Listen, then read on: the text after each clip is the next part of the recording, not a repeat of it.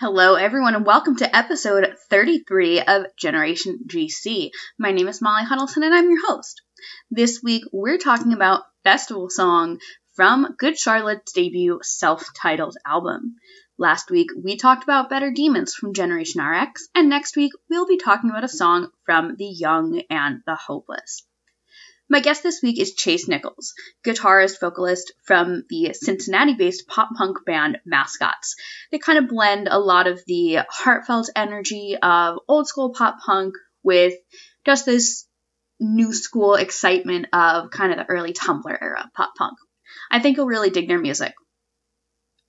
Mascots originally formed in 2014 and since then have had a string of prolific EP releases. Nothing to Lose, The Good in Me, Time to Time, Butterfly Effect in 2018. In the summer of 2017, they played the main stage of the Vans Warped Tour alongside some acts like Beartooth, Hands Like Houses, Neck Deep. And they've been conquering the Midwest, one DIY venue at a time. And they've played shows with some pretty cool names. Tiny Moving Parts, Broadside, Microwave, A Will Away, so many more. Mascots is Chris Henderson on vocals, Chase Nichols, as we mentioned, our guest this week on guitar and vocals, Brandon Chitwood on guitar, Alex Stewart on bass, and Justin Schreiber on drums. A few reminders before we get into the show. Please visit antisemitism.card.co and blacklivesmatters.card.co to learn more about anti-Semitism and the Black Lives Matter movement, respectively. The U.S. presidential election is coming up very, very soon, and in many states the deadline to register to vote has passed, but some states you can even register to vote same day. A lot of states have early voting, so go to vote.org and they'll have information on registration in your state. They'll also have election reminders, polling place locators if you are voting in person. Finally, Generation GC stickers are here. Do you want a sticker? Two things you can do. Number one, support the show on Anchor. Go to anchor.fm/GenerationGCPod and click support. And that helps me sustain the show and have the right equipment, as well as to do things like print stickers and get them mailed to you. Number two, you can donate to a charitable organization. Go to blacklivesmatters.card.co and just pick any of the organizations they list, because they can all really use your help. And then you are going to send me a screenshot of either your support of the show on Anchor or your charitable donation, as well as your mailing address. You can DM me on Twitter or Instagram at GenerationGCPod or email generationgcpod@gmail.com and I'll mail you stickers. I will also occasionally tweet or post on the Instagram story about other ways you all can get stickers, whether that's good deeds you can do or ways to help spread the word about the show, so make sure you're following. Please continue keeping up with the show on socials. I love connecting with everyone.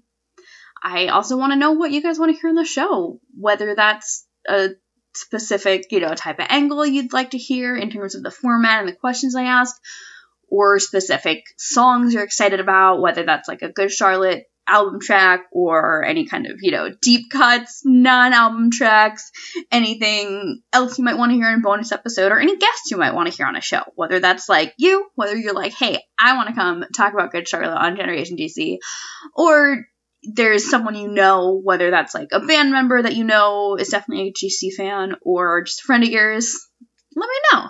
Send me a message. Tag me on socials. Whatever. I want to hear what you guys want to hear. Thank you all for tuning in, and now on to our episode. So, Festival Song is track 5 on Good Charlotte's debut album, Good Charlotte. Track 4 was East Coast Anthem. Track 6 was Complicated. So they had a couple high energy songs and then something a little slower. And it was the third single from the album following Little Things and Motivation Proclamation. And I didn't realize this, Chase, and I don't know if you know this, because I'm not sure how old you were in 2002, because this was before this was right before I got into the band. But this wasn't a single technically until 2002. They filmed the video in 2001, but it was not a single apparently until 2002. So. Yeah, I was still kind of a baby then. Yeah. Just pushing 10 years old. And I actually heard the song in 2002 for the first time on a GameCube video game. No way. Yeah. Video games used to have awesome soundtracks back then. Um, Yeah, but yeah, well, I think of Tony Hawk Pro Skater as like oh, the absolutely, the trendsetters there yeah. I set the mean, bar never, kind of. I'll expose myself. I am not a video game person. Like, we just never had one in the house, so I just have never really played them. Right. But I know that like everyone cites Tony Hawk. Exactly. But it was weird, an NHL game, and it just had kind of a good mix of what got me into what I'm in today, and especially this song, I think. Of course, All the Small Things came Yeah. out a few years before that, and I was 6 years old singing that song at the top of my lungs like Yep. it was a thing. I remember having it was like now that's what I call music, like the third or fourth that had All the Small Things on it. Yep, that's the same thing. That's where I first heard it. So I try to find whenever that's a song that's a single, I try to find out if it charted, and I don't think it charted. Like, I looked at their Billboard chart history and it was not even listed. Right. But yeah, at the same time, like The Young and Hopeless came out with that same year. It was right. released as a single, so it kind of, I think, got overshone by some of the other big ones that are more popular today. Yeah, and like Little Things charted kind of lower down, but right, like by the time this was released to radio, it was like very soon after was The Young and the Hopeless. But it did get some airtime, at least, at WHFS, the now defunct alternative rock station in Baltimore, Washington, D.C. area, where they're from. Appropriate, yeah. Yeah. And listeners, you may or may not know that festival song is named for HF Festival, which was WHFS's annual show every spring, summer. They played this song at HF Festival in 2001, and that's where the music video was filmed. I knew it was at a festival, but I know which one. Yeah. I don't know if I've ever seen them play this live, though. Like, they played it a lot early on, but have barely played it since their reunion. Have you ever seen them play it live? I've actually never seen Good Charlotte live. Oh, for real? Yeah, it is a very kind of low point in my life, I guess. But I guess the opportunities just never arose for me to be able to see them. Even the last few Warped Tours they played, Cincinnati is always kind of the left out city, it seems like. So, no, never got the chance. Yeah, I was thinking I did Warped Tour the year that they were on in 2016, and they played the APMAs in Columbus, and I think they played Cleveland Warped Tour, but I think they might have skipped Cincinnati. Yeah, it's a easy city to just kind of pass by. Well, Chase, I want to help our listeners get to know you and Mascots, as well as, what's going on in Cincinnati a little bit. Absolutely. Of course, not much right now. Most of the place. But yeah, I feel like it's over the past couple of decades, it's been a real kind of metal scene in my mind. It really blew up, and we had a huge scene around that. And around probably the early 2010s, a lot of that kind of died down. I saw a lot of decrease in people in shows, people going to venues closing down. It's kind of been a recycle kind of pattern. But now it seems like pop punk's making a stronger statement, kind of more of a comeback. I like that. Yeah, and I like we've kind of helped push that around here. We have a lot of new friends that we've made because of it, and been seeing more and more traffic through Cincinnati, and I hope that keeps happening with some of the bigger bands. I know a few years ago we opened up for Tiny Moving Parts at Bogart's, and that was probably one of the coolest things I've ever been a part of. Their shows are crazy. Yes, they're all amazing musicians, but the way that he can play the guitar and sing like that is fantastic, in my opinion. Yeah. I like what you're saying about just having, it sounds like there's stuff that's going on at the local level. And it sounds like kind of stuff that's going on at the local level is allowing you to support the bigger shows coming through. And I don't just mean like, of course, when like local acts such as Mascots get to open for these bigger shows, but I don't know, at least from my own experience, it feels like you have an active kind of local scene in these smaller shows. Those get bigger. Those bands get bigger. Those bands become the touring bands and are the ones playing the bigger venues. That's the dream, at least. Yeah. And we've been pushing for that for a few years now.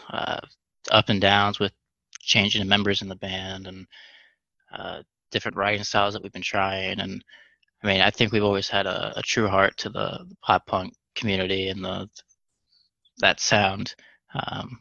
There's always new stuff that comes up and new things you can do. So. Sure. I would love to know what are some of the other bands coming up in Cincinnati? Any other local acts that you'd want to recommend? Some of my close friends, Big Smile. They actually just signed with Anchor 84 along with Grayscale. I love Anchor 84. Yeah. Right. So big milestone for them.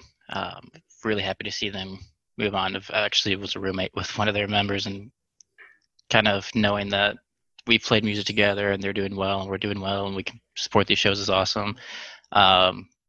There's so many though, even in Cleveland, because we travel around Ohio. Sure, yeah. Very often, Elbow Room has been a really close band with us. Spectrum's Friday Giants. I'm gonna get so many people like, "Hey, you forgot us," but I promise I don't forget any of you, and I love all of you. But yeah, those are definitely some of the big ones that I would definitely like to point out. Yeah, and everybody's been releasing new music lately, locally. So being able to, kind of put more attention, at least digitally right now, towards those bands, and sharing, commenting, all that stuff, and growing the scene and making it less of a, as Fall Out Boy would say, an arms race, and making it more of a kind of community, I think really helps everybody and what they really want for the music scene. Yeah. I mean, I don't know. I'm not a musician, so despite my involvement in both the Northeast Ohio scene when I was there, and then currently on the East Coast, it feels like, if you want to make it big as a band, you have to be professional, right? Absolutely. But and you have to know your business tactics, but at the same time, part of that is working with people and building that community. And it doesn't mean you have to go to every single show that every band ever plays everywhere in the city, because that is, I don't know, I always felt like, even as someone who was at the scene in a different way, there was sort of this pressure of you have to support the scene and go to every show. No. I go to a lot, but you can't be everywhere. But I feel like it's, you have to uplift other people when you can, and treat people with the respect that you want them to treat you with. All right, the golden rule. Yeah. And I think the bands around here especially, and everybody really does that well. There's not a show I will play here and will not make friends with, if we haven't already, the bands that we're playing, or just hang out and talk and just see how everybody's how it's going for them at the time, what they're doing differently, what they're trying, what we're trying, and we just keep building. And I really like seeing that, especially where I'm living. It's a great feeling. I've always felt like, in terms of making friends and meeting people at shows, it's a great feeling when it's nice when a couple people going in, but Right. a thriving scene, even if you aren't close friends with anyone, like you'll walk in and like you'll probably walk out of there like following a couple new people on Instagram or adding them on Facebook. Exactly. Or walking out after a few drinks and going to get food with them afterwards. And Yeah. it's like you never know what's going to happen. And I think that's one of the exciting parts about it. Man, late night French fries after a show hits so different. Absolutely. Okay, wait. So what's your favorite what's your favorite post-show food? Well, here it's kind of a mandatory requirement to go to a Cincinnati chili. Right, with the spaghetti, Skyline. Right? Exactly. Okay.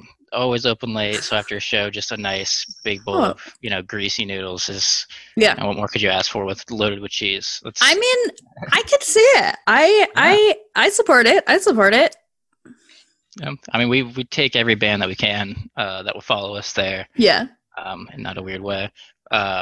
It's just interesting to see people's first reactions to it, honestly. Well, like normally on pretty much everywhere besides Cincinnati, if you get chili, it's maybe with rice or you have it with like a side of cornbread. Right. But I will admit, I have done some vegan bean chili, and I've not had rice in the house. So I was like, well, I know in Cincinnati they do it with spaghetti. So I have like made myself some spaghetti and it's pretty good. I'm in support of it. If you come down, we'll definitely have to give you the real treatment of it. Yeah. Oh yeah. So Chase, something I like to ask everyone that comes on the show is, when did you first hear Good Charlotte? Was hearing Festival Song on GameCube, was that like the first time you'd ever heard of the band? Yeah, that was the absolute first time. Like I said, I was 9 years old at the time. And the oldest sibling, didn't really have many family members who listened to that genre. Mm-hmm. But ever since Blink, that always stuck out to me. Growing up listening to pretty much pure 80s and country in the car with my mom, hearing that kind of raw emotional like powers and song, it just clicked for me from a really young age, and I guess it's always stuck. But since then, I mean, I've, like I said, followed them throughout. Once internet became more accessible to me. Sure. So I don't think I heard the anthem until I was in middle school. Mm-hmm. Yeah, I guess it was all downhill from there. I love it. So I guess this is like a two-part question, but I want to share with you what I wrote back to your publicist, Jesse, when he had just sent me the press release about your Figure It Out video. And I told him that it reminded me of the early 2010s Tumblr pop punk revival with the energy. You're welcome. With the energy of some classic early 2000s pop punk. First of all, like, how has Good Charlotte influenced y'all? And what have been some other influences you want to mention? Yeah, I mean, JC, Summon Blank, Simple Plan kind of. This is who I am, and this is what I love. I got my first guitar at 12, 13 years old, around that same middle school time. I was really listening to these albums, and the first thing I wanted to do was, how do I play that song? So of course I would, very untuned, try to play those songs and mimic them, and see how they do it. So that way, when the more I got comfortable with it, I was like, maybe this is something I could try too. I like to think that I'm trying. But yeah, the more I listened to it, the more the lyrics stuck with me, and the more I was able to relate to them growing up, and dealing with relationships and dealing with parents, and everybody telling me, in festival to get a real job, and it's like that doesn't seem right for me, and these guys get it, and that's the way I want to be too. So it's stuck. I love that. And I was reading an interview that your singer Chris did with a website called Sound in the Signals, and he just had a lot to say about your newest song figured out that feels pretty relevant to festival song, just feeling like, you want to change, but, it's a process. It takes time. I'm pretty sure we even use the same, the 9 to 5 part. Yeah, there was a line about the 9 to 5. Yeah. And that's, it was the same idea that I had in my head. And I think they were kind of similar. They were very influenced by hip hop, if I'm not mistaken. Good Charlotte? Correct. Yeah, Beastie Boys being a big one, but yeah. And I mean, it's been the same for me. I mean, pop punk has always been, that place in my heart, and will always be. But sure, I branch out so drastically, and really, even things like J. Cole's Dreamville, I've been listening to so much, and just seeing ways that they use music into hip hop and rap, using those same type of melodies or tempos or like the offbeats, the polyrhythms that they use, putting that into like a pop punk aspect, and I think it makes a whole new kind of sound, or try to. Yeah, it gives some flavor, I think, when a band has influences outside of, what their quote unquote immediate genre is.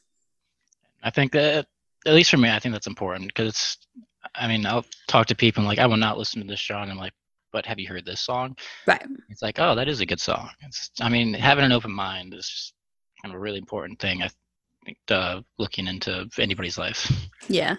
I made a post on Facebook a few years ago saying that country and pop punk are exactly the same thing. Yeah. Very, very similar. And everyone was just like, I hate how true this is. But it's like, they're all, both country and pop punk is, especially like, when we talk about like the 2010s Tumblr revival, it's a lot of like, I hate my hometown / I also love my hometown, country. Exactly. It's new love and first love country. So it's all music is the same. Yeah, just one's a little more aggressive. And I think that helps some people. Yeah. Hearing that aggression and outward, it's, not always just inside you. Other people are feeling it too. Yeah, I love that. I was not surprised, Chase, that you chose Festival Song, since this is a high energy song and Mascots is a very high energy band. Why did you want to talk about this song in particular? It was really the history that I have with it. Sure, yeah. Playing that game, me and my brother would spend hours upon hours just, listening to that song because of that game. And, you turn off the songs you don't want to hear, so that song would just keep coming up every, few. And it just, I guess it reminds me of those times. And the more I aged, the more it related to me. And I think that's something that's really strong in a song, if you can relate for it for such a long time. And it's almost 20 years now. So yeah, because it means it's not dated. Right. I would love to talk about what the song means. Whatever your thoughts on it are, like, right now. Yeah, so it's a very kind of, I'm not going to be what you want me to be. I'm going to try to live my life the way I like it. I don't want to do your 9 to 5 jobs. I don't want to, follow your orders. I just want to have fun, be with my friends and, have a festival in life. And that's, how I see it. And I think that's why it's easy to listen to so much.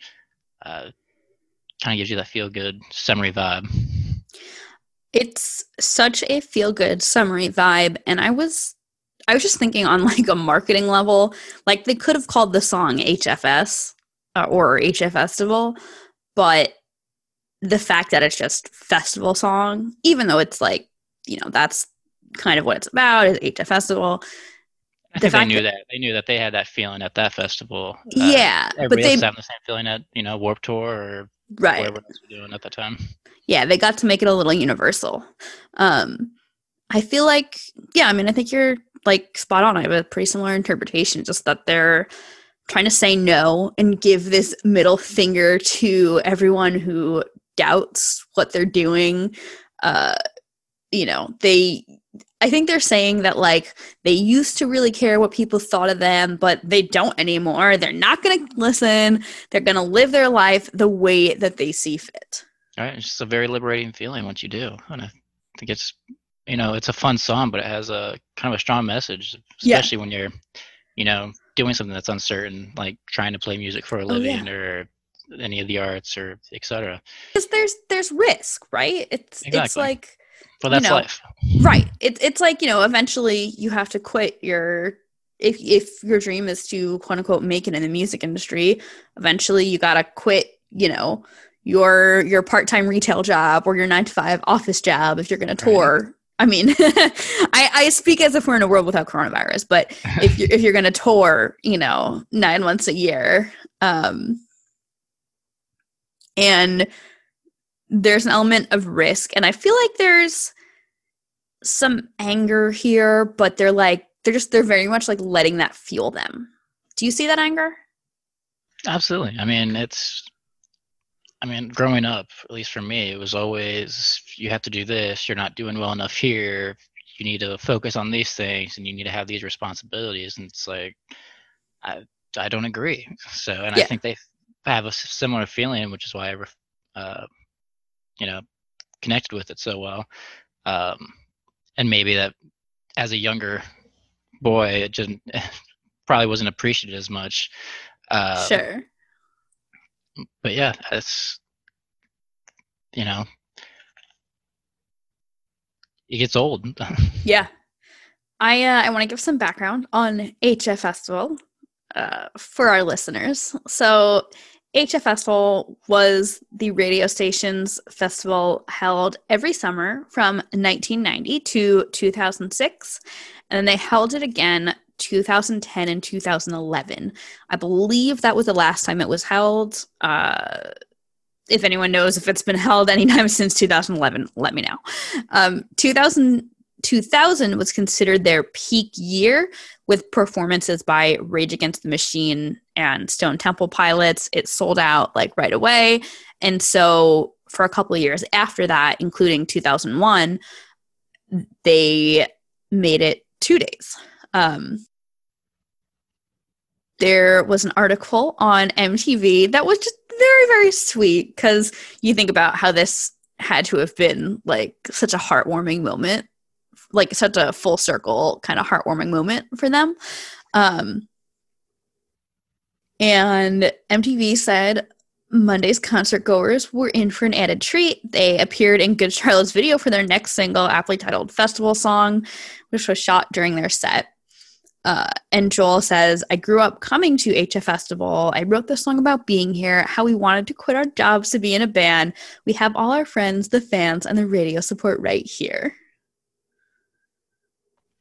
Well, I love it. Pretty awesome, yeah. Learning more about this, because you've given me more information than I've ever known about the song. It's like, this is so much cooler than I originally anticipated. Yeah, it's fun, like learning all the stuff you kind of never knew.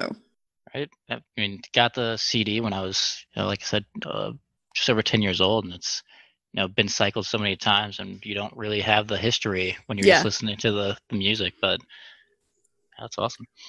Wait, I have to ask, which version of this album did you get? Did it have like the picture of the band on the cover, or did it just say GC? GC, Good Charlotte with the banner. I mean, and then it had the last song. Yeah. Okay. And I think the Thank You Mom, the bonus track at the end, wasn't even listed. It was just, you know, it was like a secret wait 5 track. seconds afterwards. Yeah. Remember when, even I remember back in the day, like around that time, a couple of years after this album came out, you know, everyone's using iTunes, and it will be like change / Thank You Mom or whatever in one track on iTunes. But it feels like on Spotify, now that everyone's streaming on Spotify, there's not so many like hidden tracks like that. I mean, I guess sometimes artists will do like deluxe editions, but I think that kind of adds to the whole album idea kind of disappearing. with the instant gratification. And like you release a single, it's like, all right, I'm going to add that single, release the album a few months later or a few weeks later, whatever, and it probably won't get the same listen that it would 10 years ago or before.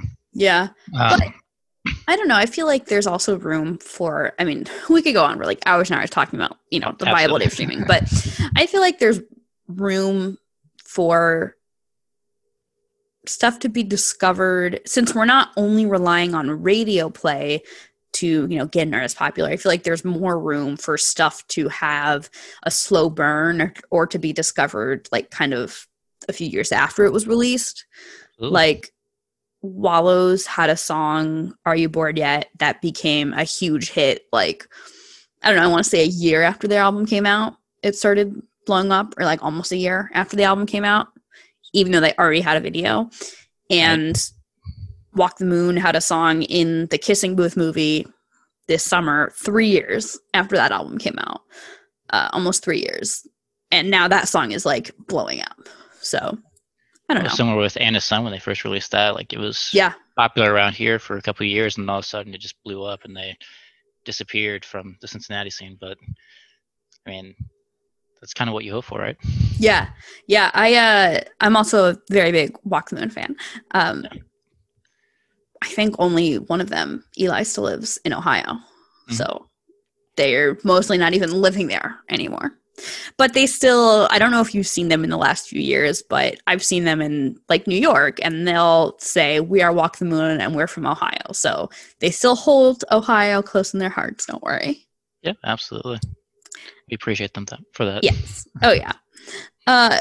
So one thing I noted about this video, so I want to talk about punk. So in the video, Benji is wearing a Casualty shirt. The bridge of this song is a Sex Pistols reference.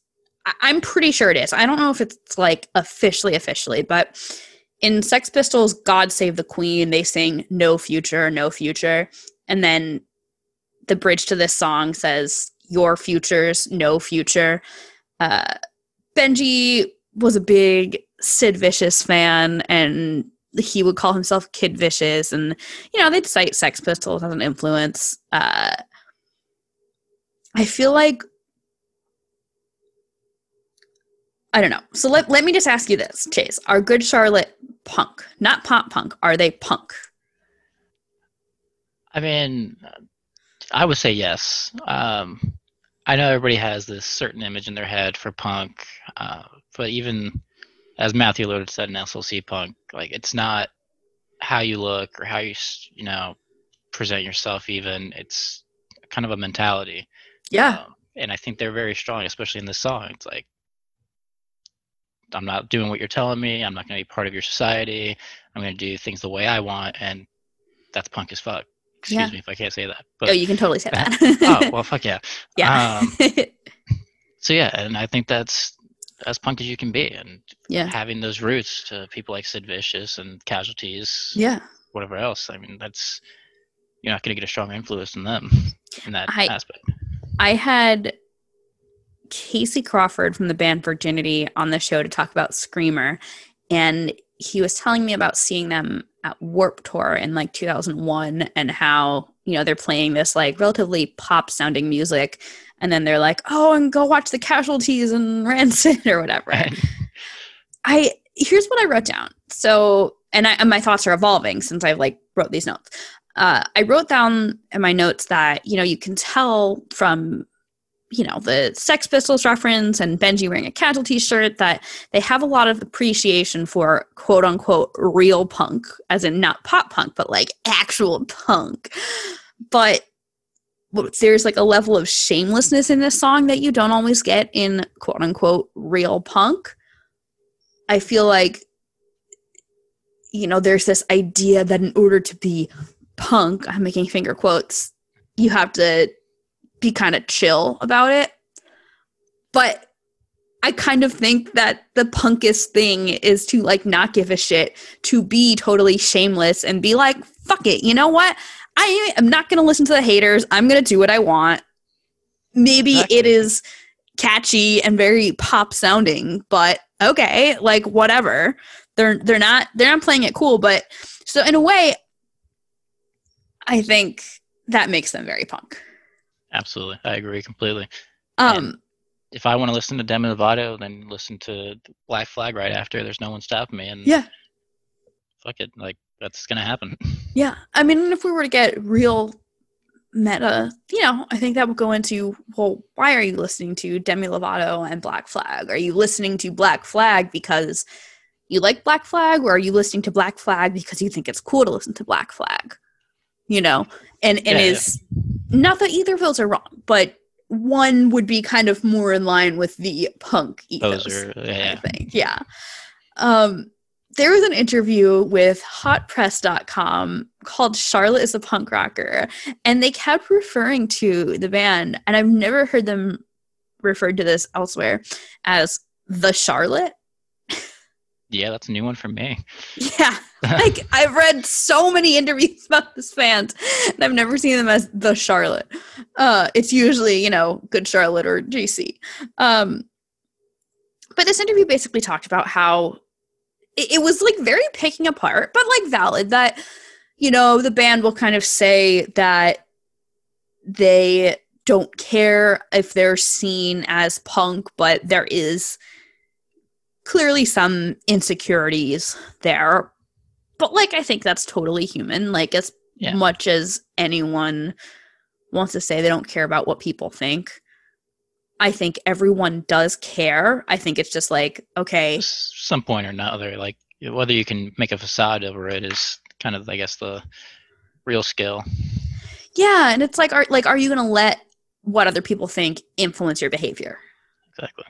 Like, I was a big fan of the Hot Topic in high school. As I think most of us are. Yeah, if you're listening to this. Right, if you're listening to this show. I feel like I have to have someone who, like, works at a Hot Topic or worked at a Hot Topic in the early 2000s to come on this show. Like, someone who manages Hot Topic, or maybe someone at Hot Topic corporate. Right. I was still just, dragging my mom to that store at that time. So but like, my peers were not into it. They did not appreciate, the skull earrings and the black and white, those, like, arm, the, like, gloves that, like, went up your arm, like the fingerless gloves. And that's kind of the point, right? Right. They did, like, my peers did not appreciate it. And I remember being pretty sad that I got some not nice things said to me. My parents were like, well, you could just dress in, like, khakis and polos like your classmates. And I was like, no. Right. It makes me sad when they say mean things, but I'm not going to change. Like, that's a true, like, show of character. Like, don't change for other people. Stick to your guns. Stay true to yourself. And I want to say, like, PSA to anyone listening, like, it is normal and human to feel sad when people say mean things to you. It is not okay for those people to say those mean things. Whether we're talking about, like, bullying in high school or, harassment in the workplace or online harassment, that is not okay. You are normal and sad. You are normal and human if that makes you sad, even if you are not the type of person who lets that actually affect your behavior. So this article actually came out around on hotpress.com. Great website name. It came out around when they were releasing Good Morning Revival, which was like, I guess, pretty quote unquote controversial because it was, like, pop and clubby, but maybe that makes it punk if they were like, we don't care if people like it. Like, Benji says, we just want to make a record that we love. At the same time, you're a little nervous because you don't want to let anyone down. You have all these people over there that are worried about the commercial success, and we're over here just wanting to make a record. And he said that you don't want to let them down, but at the same time, you can't let that dictate what you do in the studio. And even then, I mean, I know Dance Floor Anthem was, the big hit, and still as you play that today, everybody's going to jump around to it. But even, like, The River, when they put Avenged Sevenfold on that, like, that was kind of brand new, especially for the pop punk community, like having these pop punk legends and these metal legends playing together, and something you would never assume would happen, and it was awesome. I loved it. I remember me and my friend, because his favorite band was Avenged Sevenfold, and I was the pop punk kid, and we just got our you guitars bonded and we're over like, that song, yeah. absolutely, yeah. We played that so many times, and it was just a kind of a merging of two worlds, I guess, and I thought that was really cool. I mean, The River is great, and that, obviously that will have its own episode, but yeah, just seeing the merging. I don't want to I have a whole hypothesis on The River, but I'll save that for that episode. Yeah, seeing the merging of the two worlds on that song was particularly great.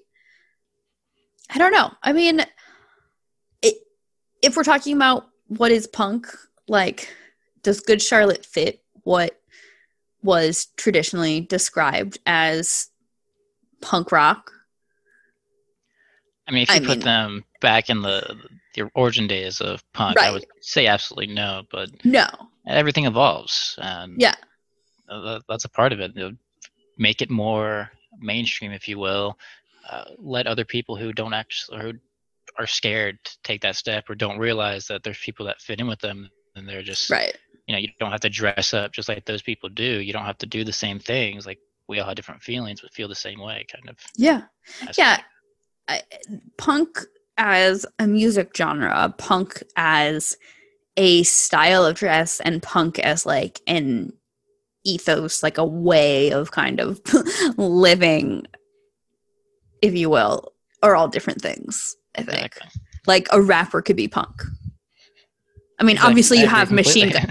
Obviously you have Machine Gun Kelly, who takes a lot of cool things. Yeah. Yeah, takes a lot of influence from punk and pop punk music, but even if a rapper didn't take that influence like he does, a rapper could be punk if they had the ethos, I think. Exactly. And it's, I mean, one of my favorite books, Clockwork Orange, I mean, they really go through that whole kind of dressing punk and acting punk, but I would say the same thing. Even though you're dressing this way, you're not, exactly acting the way that other people would in that situation, or would have the same defiance as you, or don't have the courage to do so. And I have never read A Clockwork Orange, but I do remember hearing that Joel was pretty into it back in the day. I'm pretty a little spotty on this. I don't remember exactly where he said it, because this is many years ago, but I do remember Joel saying that he was really into it. And now as you describe it, I'm like, okay, that totally makes sense. It's a movie too, right? It is. Okay. I would recommend the book over it, of course, but recommend the book. The movie's Okay. pretty good too. Okay. I'm currently reading and quite engrossed in Midnight Sun, but I will finish that eventually and need something new. It's so good. Are you a Twilight person? I will take your word for it. I apologize. I liked Twilight. I haven't touched the books in several years, but Midnight Sun came out and I was like, all right, I gotta buy this. And I'm enjoying it a lot.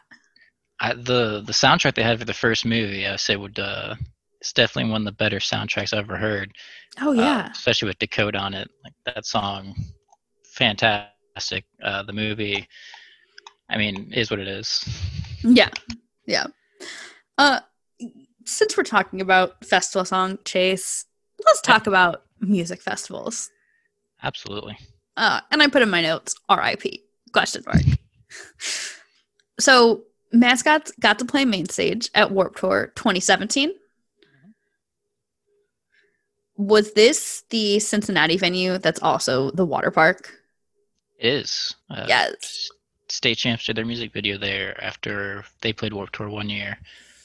So while we were all, still moshing and sweating, they were swimming right next door and making a cool video. Amazing. I remember when I was there on the tour, finishing my work day, and we tear our tent down at 6 or 7. Went for a little swim, did some water slides, and then I was like, oh shit, there's a band I kind of want to go see. What was that like playing Warped Tour? I mean, surreal. It's this huge festival that it's kind of the main stage of every year for me for so long. Yeah. And here I am, just some random kid, just throwing my guitar around for a sea of thousands of people. So cool. Who, were naturally there to see Andy Black right afterwards. Yeah. Also from Cincinnati. Oh, I didn't know that. Yeah. But just there will never be a rush, I think, more than that. Amazing. Than seeing that many people and, nobody throwing tomatoes at you or booing you off the stage. It was a great time. And even afterwards, just the fans and the people that would come up to me and the nice things they would say, and just it was kind of I don't know, humbling. Yeah. Gave me more confidence in doing what I was doing at the time and doing now. It made me, feel like I was on the right track, and I think that was a huge boost for us. And getting that confidence boost can do such wonders. And like whatever that confidence boost is, like in your case it was Warped Tour, but like in my career I've had the band, so I guess I land a really cool band interview that gives me the confidence boost. And I feel like that, for me anyway, getting like a big opportunity, just like it really fuels me to work harder and harder and harder. Yeah, especially at that time, it was a very bittersweet, because our original vocalist had just found out a few months earlier that he was going to be having his first child. Wow. And that, we've, after that much traction and that much build-up happening so fast, and him needing to leave right after to support his family, and he's still my best friend. I saw him yesterday for his kid's birthday party. Amazing. But it was kind of a roller coaster of emotions, but it was something like once we were there, we didn't want to stop, and I think that really is why we kind of are still a band today, trying to push forward and keep doing that. So what's been, I feel like this is such a cliche question, but I almost feel like I haven't directly asked this question of anyone because I know it's kind of cliched, but what has quarantine been like? How, what's your kind of plan right now? Like you just put out this music video. What's spinning now? Yeah, so we actually recorded a couple songs last year that we've been holding on to kind of get a basis around the new songs that we've been writing, which has been kind of delayed because of this, so we haven't been traveling to record. But I think it's given us a lot more time to kind of focus in on how we want to continue. There's been talks of changing sounds, trying new things, and it's been an exciting time.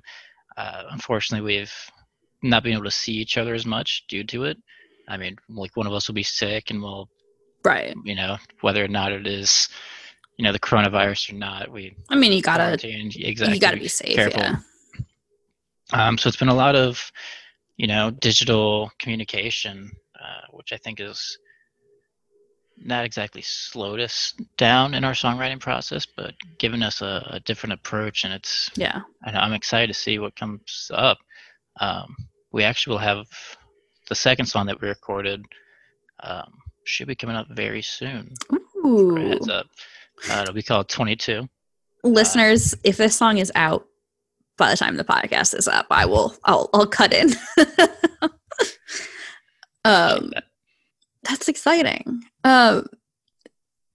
So I just have to ask this as we talk about music festivals.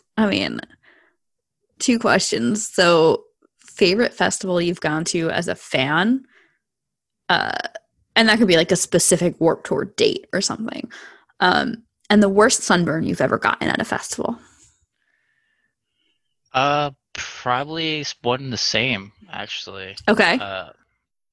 So when we first started Mascots, me, the original vocalist Drew, and our bassist Alex, wanted to do the old school stand in lines for shows and pass out CDs. Oh yeah, I was gonna ask if you guys would like hustle CDs in lines. Oh, absolutely. And these weren't we weren't doing the nice CDs at this time. It was just spending hours next to a computer, burning as many Oh, copies yeah. as we could. I have so many CDs that I've bought from bands doing that, yeah. Right? It was a good time. So we ended up going to 3 dates back to back to back, Cleveland, Indianapolis, and Cincinnati. Spending all day just talking to different people and hear what we have, and hustling the band as much as possible. And I had never been so tired Yeah. and so burnt and from so much walking. I mean, it wasn't just we're there to we're at Warped Tour, might as well enjoy Warped Tour for all 3 days as well. I'm glad we did at that time. So yeah, I remember coming back after all was said and done and not being able to move for a week and Oh my just God. waiting for the burns on my shoulders and legs to just stop. Oh my God.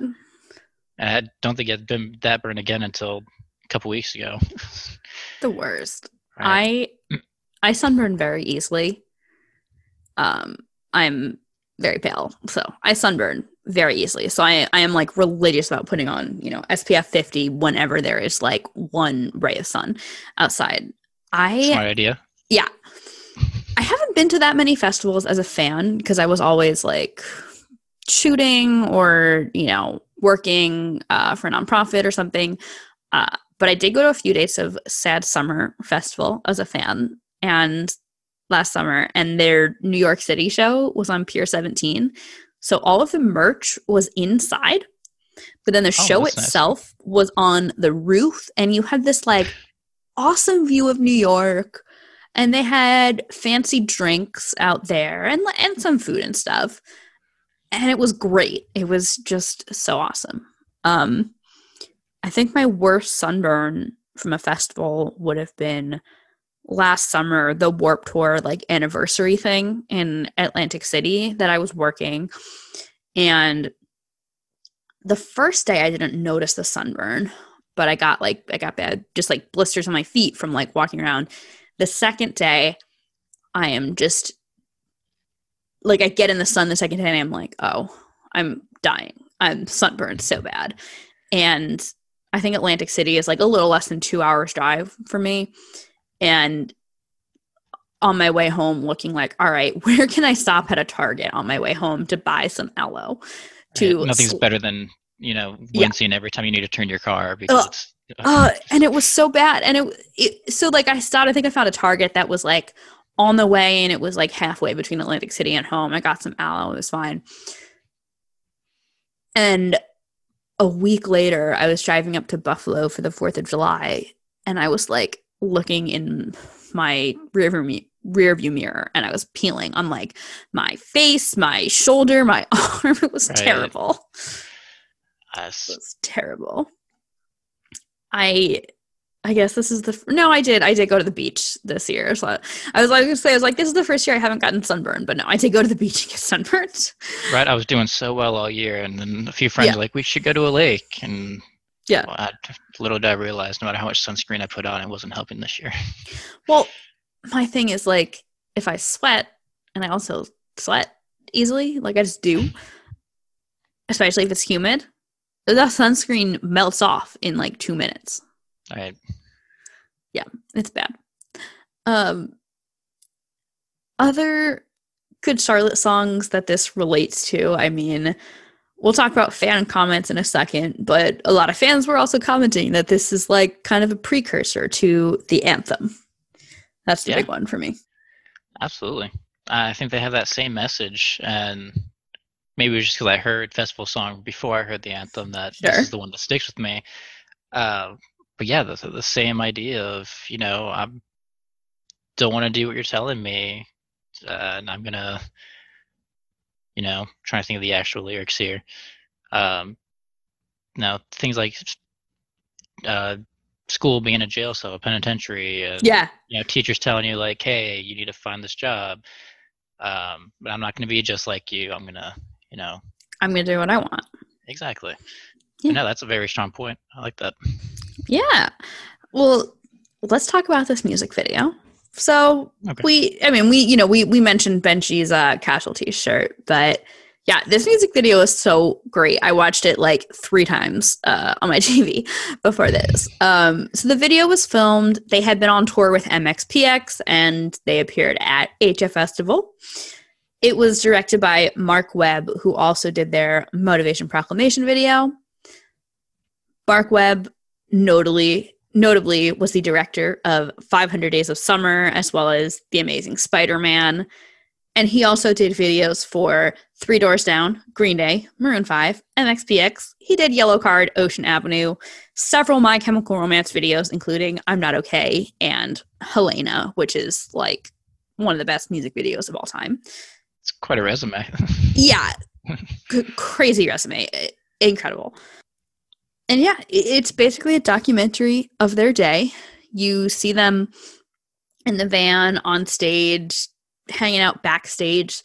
I heard a podcast. I'm like vaguely remembering a podcast I heard with their brother, Josh Madden, talking about how like they need to do a festival song video and they didn't have a big budget. So it was like, let's do this. There was an interview with Alter the Press. Do you remember that site? Which one? alterthepress.com. No, I thought you said alternative press. I'm like, no. I mean, obviously, many good trial interviews on alternative press, but right. Alter the Press, I read a ton, like around this time of this interview, which was 2012. But I guess I just hadn't been keeping up with them super regularly recently. But Joel talks about this interview was like the 10-year anniversary of The Young and the Hopeless.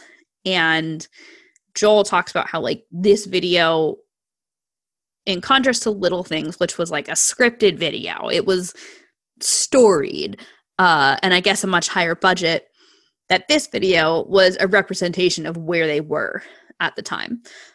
He says that the director, the label pushed us in a shiny poppy direction, and us being so young, we kind of went with it. At the time, we didn't even know what we were doing. We were from a small town and hadn't really been out in the world. When that didn't work, the label just left us to it. When we did the video for Festival Song, that was more of a real representation of what the band was at the time. When we shot it, we were out on tour and things were peaking. And he talks about, touring, playing in vans to a few hundred people a night, and having all this respect for bands like Newfound Glory, Sum 41, MXPX, because he's like, I saw the work that they all put in. Yeah, it was a nice story. I think the budget might not be, always an issue. I think it allows you to kind of see exactly what you have and what's around you, instead of here's the story that we made up and here's the budget to make it up, which can always be beneficial for certain scenes, but more punk kind of styled songs, I think it really just kind of allows you to push it in that direction. Yeah. It's like, I mean, I work in music video promotion. That's my full-time job. And like, obviously no one is doing, typical music videos right now. I mean, I guess some places stuff might be opening up to where you could film, but like people are forced to get creative and either do stuff at home, or like you have people kind of pulling together like old live montage videos. And guess what? There have been so many great things happening. We've seen so much creative stuff come out when people don't have a huge budget per se, when they don't have the physical resources of being able to work with a crew. Exactly. And I think it shows the creativity of some people when they're forced to push it that way, instead of like you said, having that availability. Yeah. I also, in terms of like people who love this song, Jack Barricade of All Time Low told Kerrang that this was one of the 10 songs that changed his life. Listeners, you probably know, but All Time Low is also from the Baltimore area. And I'm remembering a tweet a few years ago where Jack said that, like, he was like, the first time I was at this venue, I was front row for GC, and now we're headlining and we sold it out. How cool. So I know that All Time Low and Jack, that they're big GC fans. But Jack told Kerrang that this was he was there when they filmed this video. Oh, wow. He said he had gone with his brother. He ran into Alex Gaskarth, but Alex was like kind of there with a different group of friends. Jack says that this was his first festival. He says, I recently posted a picture from that festival on my Instagram. It was my first time smelling weed and seeing people get naked. It was a huge event and a life-changing experience for me. What a time. That's awesome. I mean, I don't have as much connection as he does, but new connection for me and Jack Bearcat, I suppose. Right. Right? So apparently this song does have a bigger influence than I thought. And, All Time Low has been a huge influence, especially on kind of the more modern pop punk aspect. Mm-hmm. Yeah, I would love to have Jack or any member of that band on this show. That would be amazing. Because I feel like they do some of what Good Charlotte does really well, that they have like the really dedicated fans. Right. Like there are bands that, like, I don't want to like name names, but there are bands that are really big, that are like really famous, play huge shows, but I'm like, does anyone call them their favorite band? Right. Sometimes it's just more of a push of kind of the resources thing. To push the money towards what you're listening to and forcing you to listen to it versus what you actually go out of your way and listen to. Yeah. Well, I want to read some fan comments on this song. So first we have some YouTube comments. Lots of people on YouTube saying that they are somewhere in the crowd of the video. Lots of those. Grilindi Rivera said, this was when they were still good. Punk music. The Rip 314 said, HF Festival was a milestone for so many, including these little punks.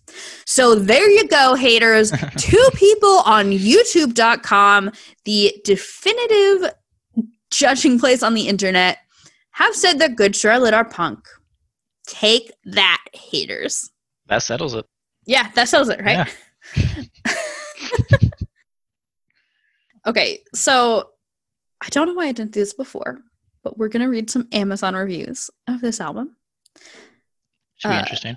Yeah, so March 2003, a user said, this is a good, fun song. The music is good, but it's not as good as the others. Still a good song, though. 7 out of 10. Very descriptive. Yeah, Thank very you. modest, yeah.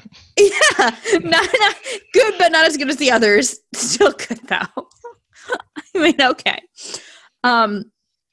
April 2001, a user named Drew said that it sounds a little like Third Eye Blind. Okay. I'm trying to hear it. I don't want to say no, but I also don't really want to say yes.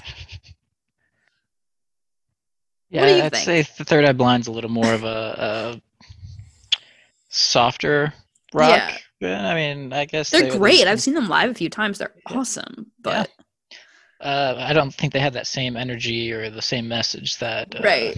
Good Charlotte's going for exactly, which is in no way a bad thing. I love both bands very much, but I wouldn't really compare this to Third Eye Blind. Yeah. All right. Well, I got to read this one comment. One last comment from May 2001. In all caps, why are these guys considered punk? Quotation marks. Let's get one thing straight here. This is a far cry from the term punk rock music. Punk rock music, Bad Religion, Dead Kennedys, Good Riddance, No Effects, Pennywise, Anti-Flag, Minor Threat, Rancid, The Offspring, Pre-Americana. I mean, you are not wrong, sir. But true. Those bands are not the only, defiance of what punk is. Right. And, punk, as we've been saying, punk is a multifaceted thing. It's not just a quote-unquote style of music. Right.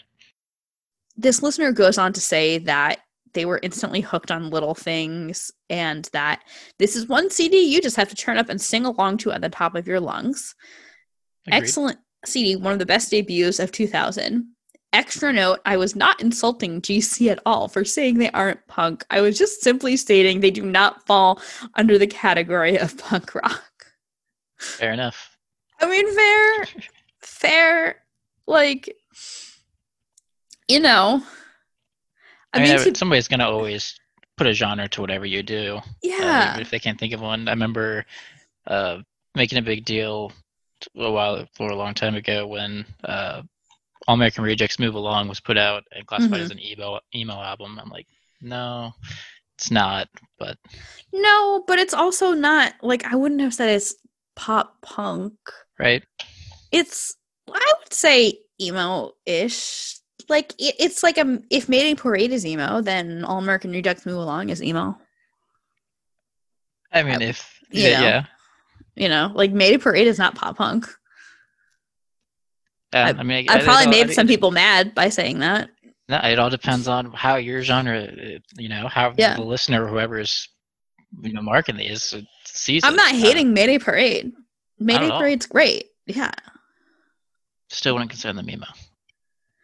I'm not saying they are emo. I'm just saying that if Mayday Parade is emo, then All American Rejects Move Along is emo. Exactly. I don't know. People say genres are meaningless, and I feel like there is a lot more like crossover now than maybe you had a few years ago, or then definitely than you had at the time that this album came out. But I still feel like genres are useful in terms of describing something and placing it. But I think there's like more room for flexibility now. Exactly. I mean, I don't like being a genre snob or saying this is that, that's that. Right. But I mean, it does help classify. If you like this band, you might like this band. It just builds that community, like we were discussing earlier. Right. Yeah. And that's a good thing to have, I think. Yeah. So, Chase, how has festival song held up for you over time?